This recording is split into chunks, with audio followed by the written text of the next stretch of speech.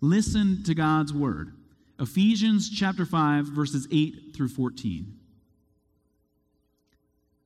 For you were once darkness, but now you are light in the Lord. Live as children of light. For the fruit of the light consists in all goodness, righteousness, and truth, and find out what pleases the Lord. Have nothing to do with the fruitless deeds of darkness, but rather expose them. For it is shameful even to mention what the disobedient do in secret. But everything exposed by the light becomes visible, for it is light that makes everything visible. This is why it is said, "Wake up, O sleeper, rise from the dead, and Christ will shine on you." Having heard God's word, let's come to him in prayer.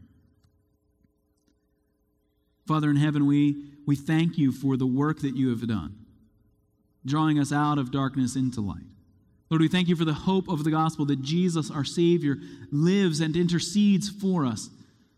Lord, I pray that this gospel message would be clear as we hear it in your word, as we have sung it together, as we have recited it in the creeds, as we have heard it read in the scriptures. Lord, I pray for those that gather with us that don't know Jesus as Savior, that today would be a day in which they hear the hope of the gospel. Lord, for those of us that are your children, that follow after you, Lord, strengthen us by the power of your gospel. Lord, let us hear gospel hope, but Lord, let us see the need for obedience in our own hearts, our own lives. Lord, strengthen us to do this work. Make us as a church bold in our proclamation of the gospel. Make us as individuals fervent in our excitement to talk about Jesus. Lord, let the work of the gospel go forth through our ministries. Let us be the ones who will speak with power, with boldness. Lord, we come praying in the name of Jesus, our Savior. Amen. We can imagine the reactions from Paul's listeners. He said that there must not be even a hint of sexual immorality. So we can imagine some of the listeners hanging their heads in shame, seeing the fruitlessness of their own lives. But we can also imagine, and this is the way Pastor Brian Chappell describes the scene, we can also imagine some of Paul's listeners shaking their head in disbelief. Really? Is the apostle this out of touch? Does he understand the culture in which I live? Has Paul walked down the streets of my city? Does Paul know what he's asking? Not even a hint of sexual immorality? Not even a hint of impurity? Not even a hint of greed? He's out of touch. He doesn't understand. They might shake their heads because they, like we, lived in a culture filled with greed and sexual promiscuity, filled with idolatry of pursuing after their own hearts and desires, and so we too might be tempted to think, really? We might be tempted to shake our heads. And like the Ephesians who would wonder, Paul, do you know what it takes when I step out my door just to get to my job? Do you know what I walk past? Do you see the sexual promiscuity around me? Do you see the temple up on the hill? Do you know what happens there? Do you know what's expected of me to complete my job? Paul, do you have any idea what it would be like to live like this? And so for those of us whose heads hang in shame, there is hope here. The hope of the gospel. For those of us who would be tempted to shake our heads, there is the power of the gospel. Did you see the contrast that the apostle makes? The image that he uses of darkness and light. Of darkness describing how we once lived. But now we are called to be children of light. Look again at verse 8. Paul says, "For you were once darkness, but now you are light in the Lord. Live as children of light." Do you hear what he's calling us to do? Live as children of light. Lift up your heads. There is forgiveness. There is hope here. Stop shaking your heads. Stop doubting the power of the gospel. There is power here. There is light shining into darkness. And so as we look at this contrast, we're really just going to look at that, the darkness and then the light. What is the darkness that he describes? It's what came before this. I mean, our section began with that word for. It's connecting it to all that's come. This is one continuous argument. We're breaking it up into little pieces so that you don't have to listen to a 12-hour sermon all at once. We're wanting you to hear it, but Paul's argument continues throughout. For you were once darkness. And so don't live in the darkness. What are the deeds of darkness? It's what he said in verse 3, what we've already heard. It's sexual immorality, impurity, greed. It's the language of verse 4, obscenity, foolish talk, coarse joking. Paul is saying that is a life of darkness. And we see the contrast that he builds, this contrast of what you once were. You were once darkness, but now you are light. You were, but now you are. He's drawing the timeline for you of what your life looks like. It's the same contrast that he's already made in Ephesians. Turn with me back to chapter 2.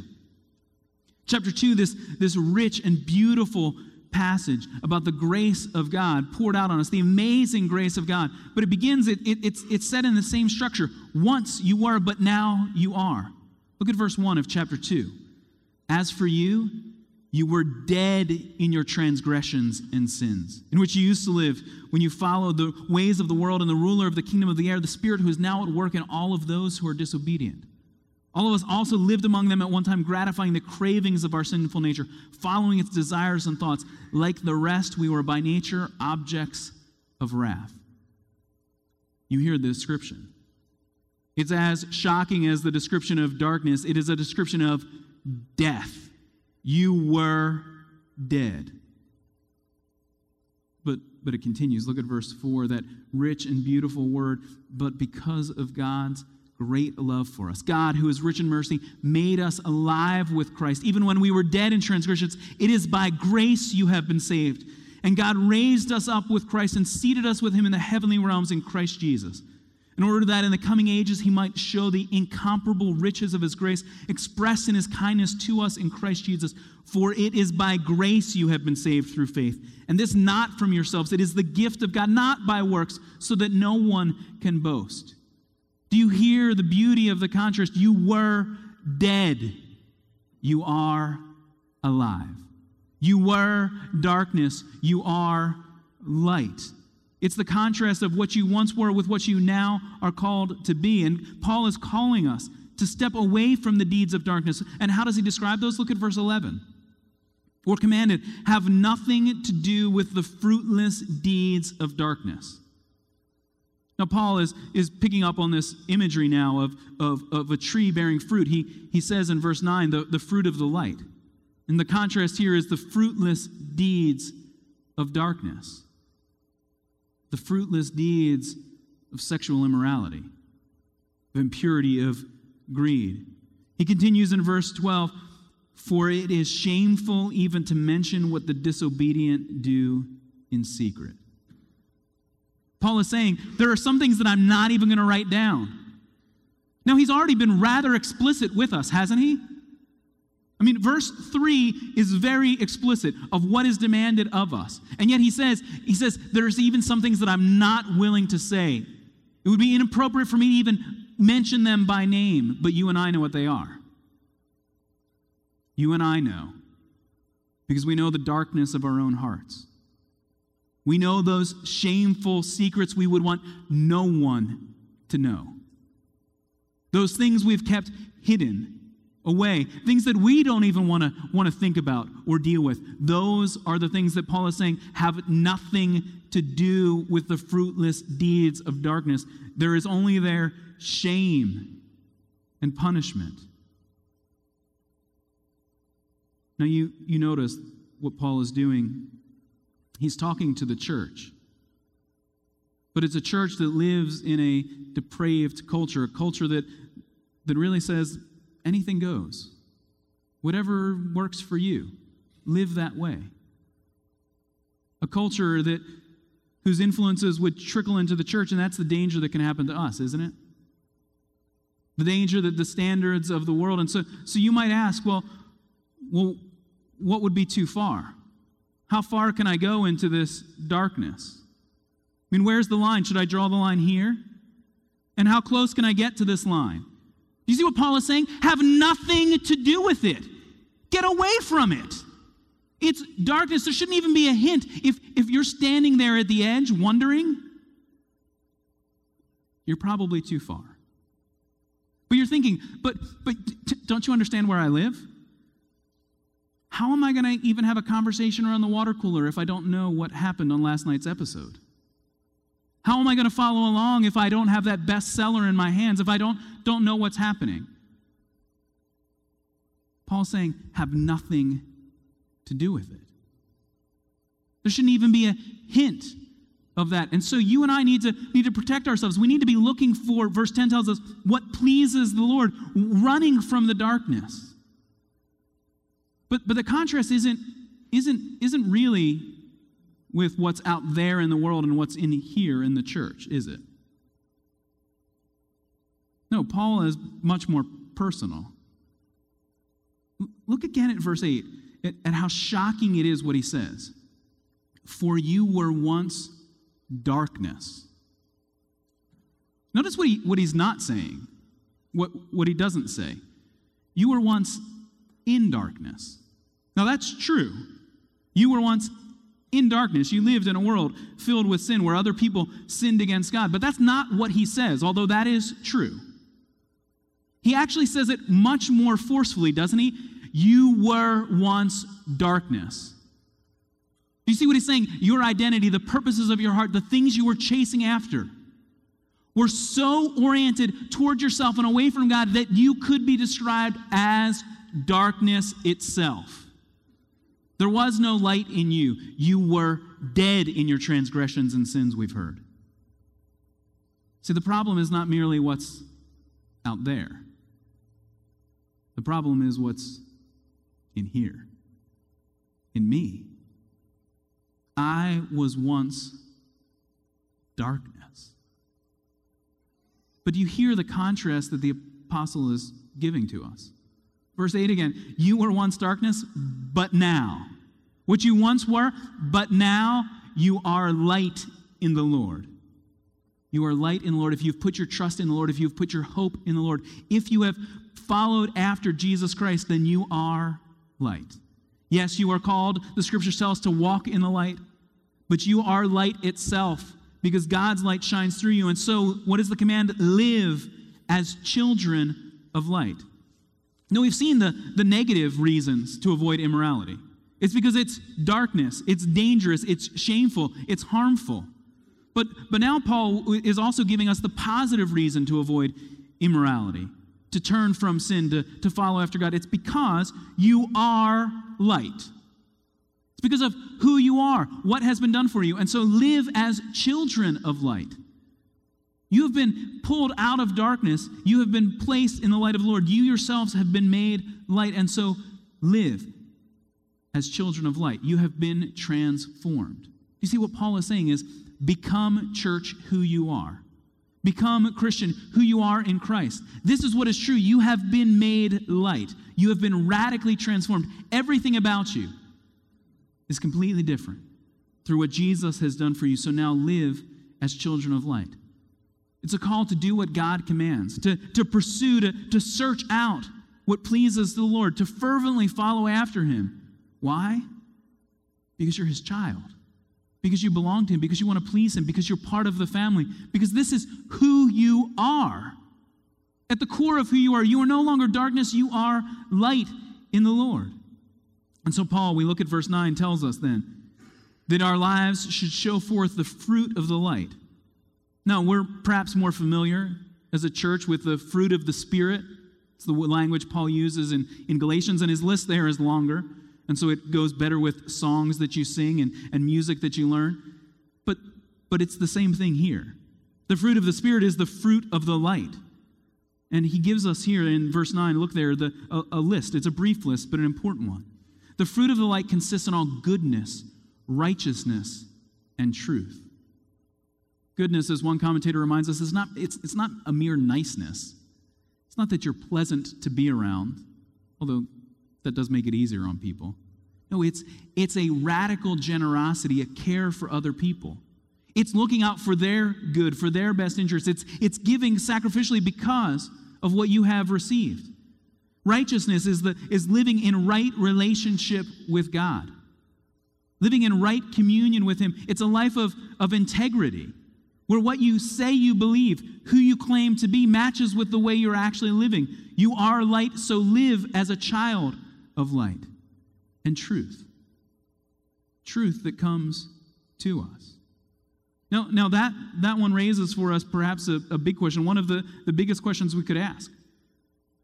Whose truth? What is truth? Because you and I culturally live at a moment in which that seems like it's something that should be negotiable, right? What's true for you might not be what's true for me, we're told culturally. We should just let everyone live however they want. But I want to ask you, really at its core, how would you define truth? Who gets to choose? Who gets to write the standards? Who gets to orient us? Because as a Christian, we should be glad to say, who gets to tell me what's true? The Lord. What He says is true. His word tells me what's true. Now that might sound old-fashioned or narrow-minded to you, but really, seriously, what is truth? What foundation do you have in your worldview? Does it ultimately just come down to, well, it's kind of what feels right to me? And then how do you adjudicate between what you believe and what I believe? How do we figure out who's right? Because if it's just up to us, then I'm right and you're right. So maybe it's whoever shouts the loudest. Is that who wins? No, really, what is truth? How would you figure it out? Because at some point you're going to want to tell me, well, no, I definitely disagree with that. But why? By what standard?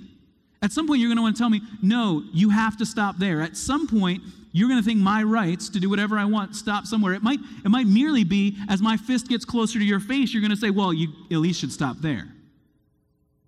See, as a Christian, I don't think it's narrow-minded to say that truth comes from God. Truth is what pleases the Lord. Truth is what He declares. I think that's the only way to get a firm foundation. It's really the only way to answer those big questions of what is truth, by whose standards do we live. See, this gives us a real place to stand, real resources for obedience. We're being called to live lives that conform to the truth of God's word, to do what pleases Him. We're being told, become who you are in Christ. And so Paul uses this contrast of the darkness and the light, because what does light do? Look at verse 11. Why are we being told to have nothing to do with the fruitless deeds of darkness? Because we're meant to be light to expose the deeds of darkness. You and I, by living lives that please the Lord, by living in a life of generous goodness to others, a life of righteousness in right relationship with God, a life of declaring the truth, even when other people want to push back. You and I are showing shame to be what it is. We're showing sin to be what it is. We're showing the ugliness and the sinfulness of sin. Because when sin goes unexposed, there is no love there. You're letting a person walk into dangerous waters. You're letting a person harm themselves. And we've seen it even in the news. The reports of powerful men whose hypocrisy is exposed. And powerful men on both sides of the political or religious spectrums, because hypocrisy is in each of us. But what does it take? It takes exposing that shame, calling it what it is. It is sin, rebellion against God. And so you and I are called to expose the deeds of darkness, to be light. Because what does light do? Look at verse 13. Everything exposed by the light becomes visible. All right, now you've known that since you were a little kid, tall enough to stretch up and push that light switch up as a toddler. Light casts away the darkness. That's why you maybe still want to have that nightlight in your room so that it's not completely dark. Because what does light do? It pushes out darkness. Things exposed by the light become visible. Now, tourists who travel to see the world's best preserved ancient mosaic in the Galla Placidia Mausoleum in Italy regularly write poor reviews because they're disappointed.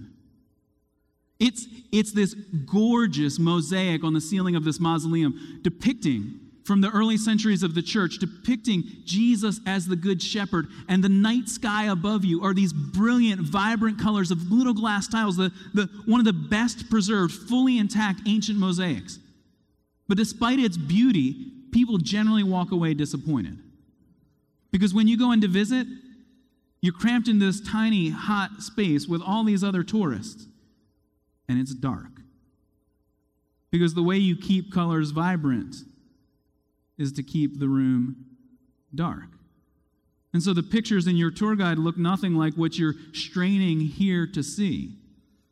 And the way that the mosaic is lit is by spotlights that will come on at random, unpredictable intervals for merely a few seconds. But then, for a brief moment, all of the beauty of the scene unfolds before you, so that those that are there when the lights come on write rave reviews. One visitor describes the experience: when the lights come on, for a brief moment, the briefest of moments, the eye doesn't even have time to take it all in, the eye casts about. But the dull, hot darkness overhead becomes a starry sky, a dark blue scene with huge, shimmering stars that seem startling close. Comes the sound from the room. And then the light goes out. And again, there's darkness, but now it's even darker than it was before. See, it's that simple lesson that light makes things visible.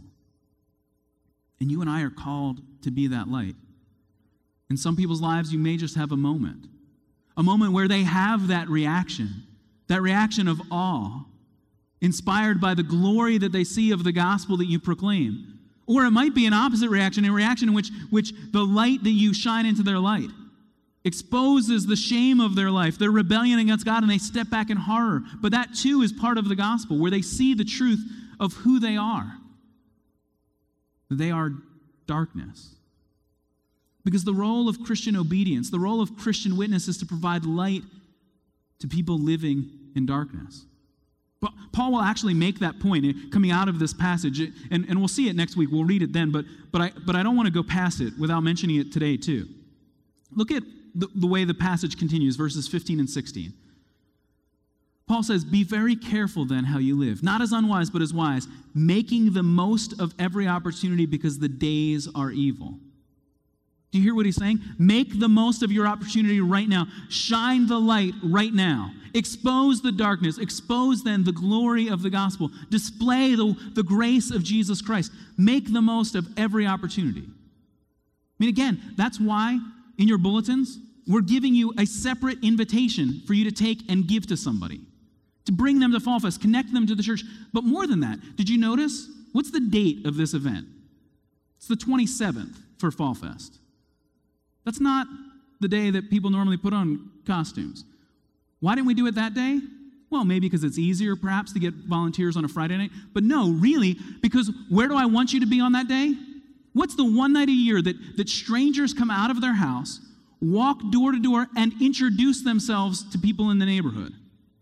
When children will come to your door dressed in the costumes of characters and superheroes and princesses. I want you home on the 31st so that you can be light into darkness. No, I don't mean you have to have some giant display of inflatables on your front lawn just outlining the whole story of Jesus Christ, but maybe, just maybe, you'll get to talk to that neighbor who lives 2 doors down, who's lived there for a decade, and you don't even know his or her name. Make the most of the opportunity. When your neighbors walk out of their doors, walk over and say hi. And honestly, I think you'll be surprised at how willing people are to talk about the gospel. Repeatedly, over the last several weeks, as I've been praying for gospel opportunities, God has just been kicking doors open. I was sitting with a couple of my teammates after playing hockey. One of them, brand new, this is the first game he'd ever played with us, figures out, what I do, and he's trying to sort out, wait, you're the guy who stands up at the front of the church and talks to people, and then you come play hockey with us? What is going on here? But we get talking about it. One of my other friends says, "Well, Kevin, why don't you explain it this way?" And I'm thinking, I didn't even know he was listening 3 years ago when we had that conversation. He's I don't think either of them believe the gospel. He's sharing the gospel with the other friend because he's heard it from me. I did nothing, really, honestly, except sit there. Make the most of every opportunity. Everywhere. There are opportunities for you to share the gospel, for you to talk about the gospel. I sat with Fred this week at the Mary Campbell Center, and there was a student volunteer there. And Fred and I got talking about something that had happened here at church, and we got talking about the silly illustration I had used several weeks ago that you all got to hear, and so we just talked through it with the student volunteer sitting there with us, making the most of the opportunity, because what was my conversation with Fred? About what was important to us. The gospel, and so other people are going to have opportunity to overhear. Make the most of every opportunity. You, church, are light in the Lord. So shine forth that light. Because what is Paul saying? He's saying, verse 13, that lesson that we've known since we were toddlers, everything exposed by the light becomes visible. And then he continues in verse 14, for it is light that makes everything visible. Okay, let me read those again, because it almost sounds like Paul's just unnecessarily repeating himself. Verse 13, everything exposed by the light becomes visible. 14, for it is light that makes everything visible. Yeah, I had it the first time, right? But commentators point out that it's not mere repetition. What is the difference? There's actually a power at work here. Verse 13 just gives us the basic physics lesson. Light makes things visible. Verse 14 is saying, and that light, the light of the gospel, actually makes it possible, makes change possible. For it is light that makes everything visible. And so then Paul will quote then from what appears, it must be just an ancient hymn, a hymn of the early church. Now, it's introduced with a similar way that Paul would introduce Old Testament scripture readings. And yes, the language is in alignment with Old Testament passages, but it's not a quote. It's likely the church doing what Paul tells us they're meant to do in verse 19. Again, we'll see this more next week. The church is meant to speak to one another with psalms, hymns, and spiritual songs. Sing and make music in your heart to the Lord. And so what has the church done? They've taken Old Testament truths, they've taken New Testament proclamation, and they've created a song for the church to sing. Wake up, O sleeper, rise from the dead, and Christ will shine on you. Those are the words that you and I have already been singing today. Glory, hallelujah, Jesus is alive. It's the language of the church in song proclaiming the hope of the gospel, because it is light that makes everything visible. There is actual power at work in the gospel. Jesus himself is at work. I mean, the language of transformation is this light and darkness theme is used by Paul elsewhere, describing that work of the gospel. And to the church in Corinth, in 2 Corinthians 4, we read this. For God, who said, let light shine out of darkness, made his light shine in our hearts to give us the light of the knowledge of the glory of God in the face of Christ. Do you hear what he's saying? The light of the gospel radically transforms your life. That's what we have in our passage. It is light that makes everything visible. Or again, Paul will tell the Colossian church a letter that has many parallels with our Ephesian letter. In Colossians 1, we read that God has rescued us from the dominion of darkness. God has brought us into the kingdom of the Son he loves, the one in whom we have redemption, the forgiveness of sins. See, this early church hymn that Paul wants them to sing, maybe this was a favorite that they sang. Maybe it was a song that they sang upon his departure, but he had worshiped with them. Wake up, O sleeper, rise from the dead, and Christ will shine on you. Do you hear what he's saying? Wake up, turn from your sin. You were once darkness, but you are now light. Turn to Christ, and the light will shine upon you. Wake up, O church. Listen to the gospel. And so this is a call to you. If you have not put your trust in Christ, do it now. Do not wait. Wake up, O sleeper. Rise from the dead. The hope of resurrection. You've been brought from death to life, from darkness to light. This is the hope of the gospel. This is the power to transform us. This is the power for us to live as children of light. That the light himself is shining on us, because think of how Christ describes himself. He's the one who stands and says, I am the light of the world. He is the true light of the gospel. Jesus is the one who shines light in. And how? Not merely by entering our darkness, although he did that. Jesus walked in the steps of sinful humanity. But more than that, Jesus, the light of the world, took the darkness upon himself. Those moments on the cross when physical darkness displays the supernatural reality and darkness falls over the earth. The darkness of a cold tomb with the stone rolled in front, the dead body of the Savior lying in darkness. Why? Because he took your shame. The shame of those things we won't even mention. He took that shame and he was punished for you. He died so that you could be made alive. He became darkness so that you can become light, because bursting forth from that cold, dead tomb, Jesus is alive. This is the gospel which empowers us, which motivates us, which enables us to live lives of obedience, of goodness, righteousness, of truth, of morality and purity and generosity. This is the gospel message. That Jesus Christ, the light of the world, entered our darkness, became darkness for us. And so church, wake up, O sleeper, rise from the dead, and the light of Christ will shine upon you. So live as children of light. Let the light shine into darkness. Let the world see the truth of the gospel. Now, if I asked you, which city in the world was the first to be electrically lighted? The whole city lit up. Is it Paris? Maybe New York. And think of the skylines that you've seen.